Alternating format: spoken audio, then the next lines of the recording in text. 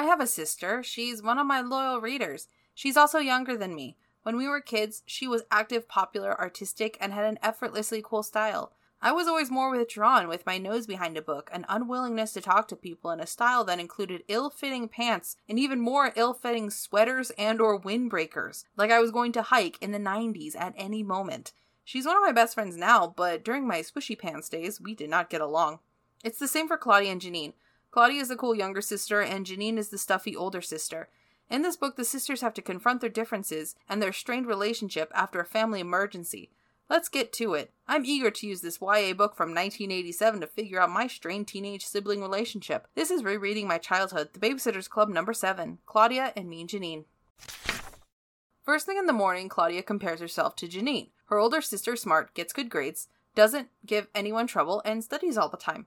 Meanwhile, Claudia is outgoing, artistic, and brags about her 2 semi-boyfriends, which I'm assuming means they're interested, but they're not steady. I don't think she means boyfriends who are semis, rolling down the interstate, shipping cargo across this great nation. We learn that Claudia's father is a partner in an investment business in Stanford, and her mother is the head librarian at the local public library. Claudia says that the only books she likes are Nancy Drew mysteries, which the library doesn't have, and she has to hide them because her parents don't want her reading them. What kind of library doesn't carry Nancy Drew? Don't they just come with the library? You say, hey, I want a library, and suddenly those distinctive yellow spines appear on a shelf? Also, what kind of librarian discourages reading? Every librarian I've ever interacted with, and I've interacted with a lot, weirdo bookworm, remember? Has been happy to give me any book I've ever asked for, including the Encyclopedia. Real book, by the way. When I put it on hold at the librarian did a double take before saying out loud, "Oh, it's really Encyclopedia, huh?" Back to the book. After breakfast, there's a BSC meeting. Christy gets another great idea that sets up the B-plot of the book. Since most of the kids are on summer vacation, they should start a playgroup a la the one they just held in Christy's big day. We could hold a playgroup a few mornings a week. It could be indoors, in somebody's yard, just like last week at my house. We could tell all our regular customers about it and they could send their kids over anytime they wanted. We could charge, say, $3 per kid per morning. That's a bargain for our clients. And even divided 5 ways, the money should be good for us, since chances are there won't be enough jobs for every single one of us to be sitting if we weren't holding a playgroup. The day camp is to be held at Stacy's house, and the next day the girls go from client to client armed with flyers and the slogan, Summer Playgroup, the unique alternative to babysitting. Later that night, Mimi and Claudia are making a special meal of waffles, and they talk about the impending playgroup. Janine joins them for dinner and afterward asks if they all want to play the trivia game. Mimi wants to play, but Claudia reluctantly joins. Claudia spends the whole game griping, thinks Janine made up Napoleon Bonaparte, and gets mad when Janine, predictably, wins the game. Mimi tells her that Claudia's behavior wasn't very nice, and Claudia replies, "Oh, you just take Janine's side because she's smarter than I am. Mom and Dad love her more because she's smarter, and I bet you do too." Mimi says she's tired, goes to her room, and shuts her door. Claudia and Janine snipe at each other for a bit, but it comes to an abrupt end when they hear a thud from Mimi's room. Mimi has collapsed and is unconscious, and Janine instructs Claudia to call 911 while she covers Mimi with a bathrobe. Then she tells Claudia to wait outside for the ambulance and to guide them to Mimi's room when they arrive. Mimi had suffered a stroke. She's in stable but critical condition, but it won't be for 24 to 48 hours before they know the extent of the damage to her brain. The doctor suggests the Kishi family go home and return later. Despite Mimi's emergency, Claudia still goes to the first playgroup. She lets the other members of the BSC know what's going on with Mimi. Marianne almost cries, and they suggest that the kids make get-well-soon cards for Mimi.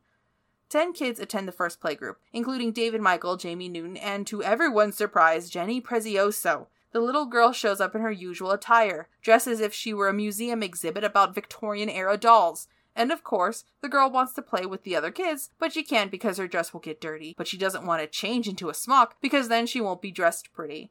Ugh. I will take the Netflix original series character Bailey over this frustrating one any day. When Mimi finally wakes up, the whole Kishi clan goes to see her. For Claudia, it does not go well. Mimi can't speak. All she can do is a blank stare. Claudia is unable to handle Mimi and rushes out of the room. Eventually, Claudia tries again, this time coming up with a system of blinks. 1 for yes, 2 for no. This is more successful, and Claudia apologizes for her behavior before Mimi's collapse. When they get home, Janine retreats to her room. Claudia sees her sister possibly crying while drowning out the sound with the pounding of a keyboard.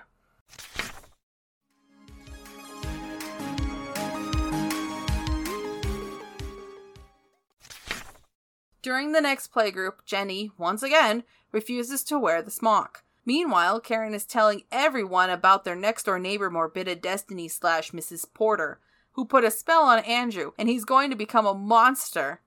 The kids count down to Andrew's transformation. Of course, nothing happens, and it was just a goof, but Jenny is convinced that Andrew is a monster. The BSC asks him to tell Jenny to put on the smock to protect herself from him. Jenny throws on the smock without question. The Kishis visit Mimi again. This time she's able to wave and write a little bit.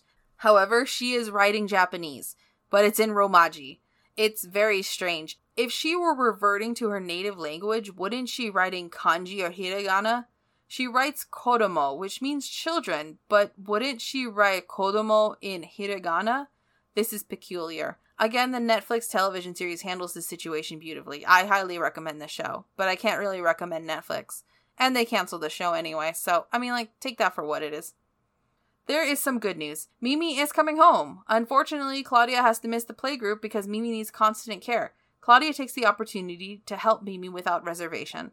At the playgroup, Christy brings Louis and the kids give him a chaotic bubble bath. Mimi is having trouble speaking English, to which I say just let the woman speak in Japanese. Jeez. While Claudia is sad to leave the playgroup, Mimi is more important to her, and she is in the best position to help Mimi. There is a moment when Claudia babysits for the Noons and has Marianne take care of Mimi in her stead. Marianne is being pedantic, and Mimi blows up at her. Marianne is shocked because Mimi has never raised her voice. Marianne gives her some space, not too much, she can't be alone, and they reconcile at the end of the chapter. In a later event, the Noons hire the BSC as hired guests for Lucy's christening, and we finally have a Claudia outfit. I chose a new outfit, one I liked a lot.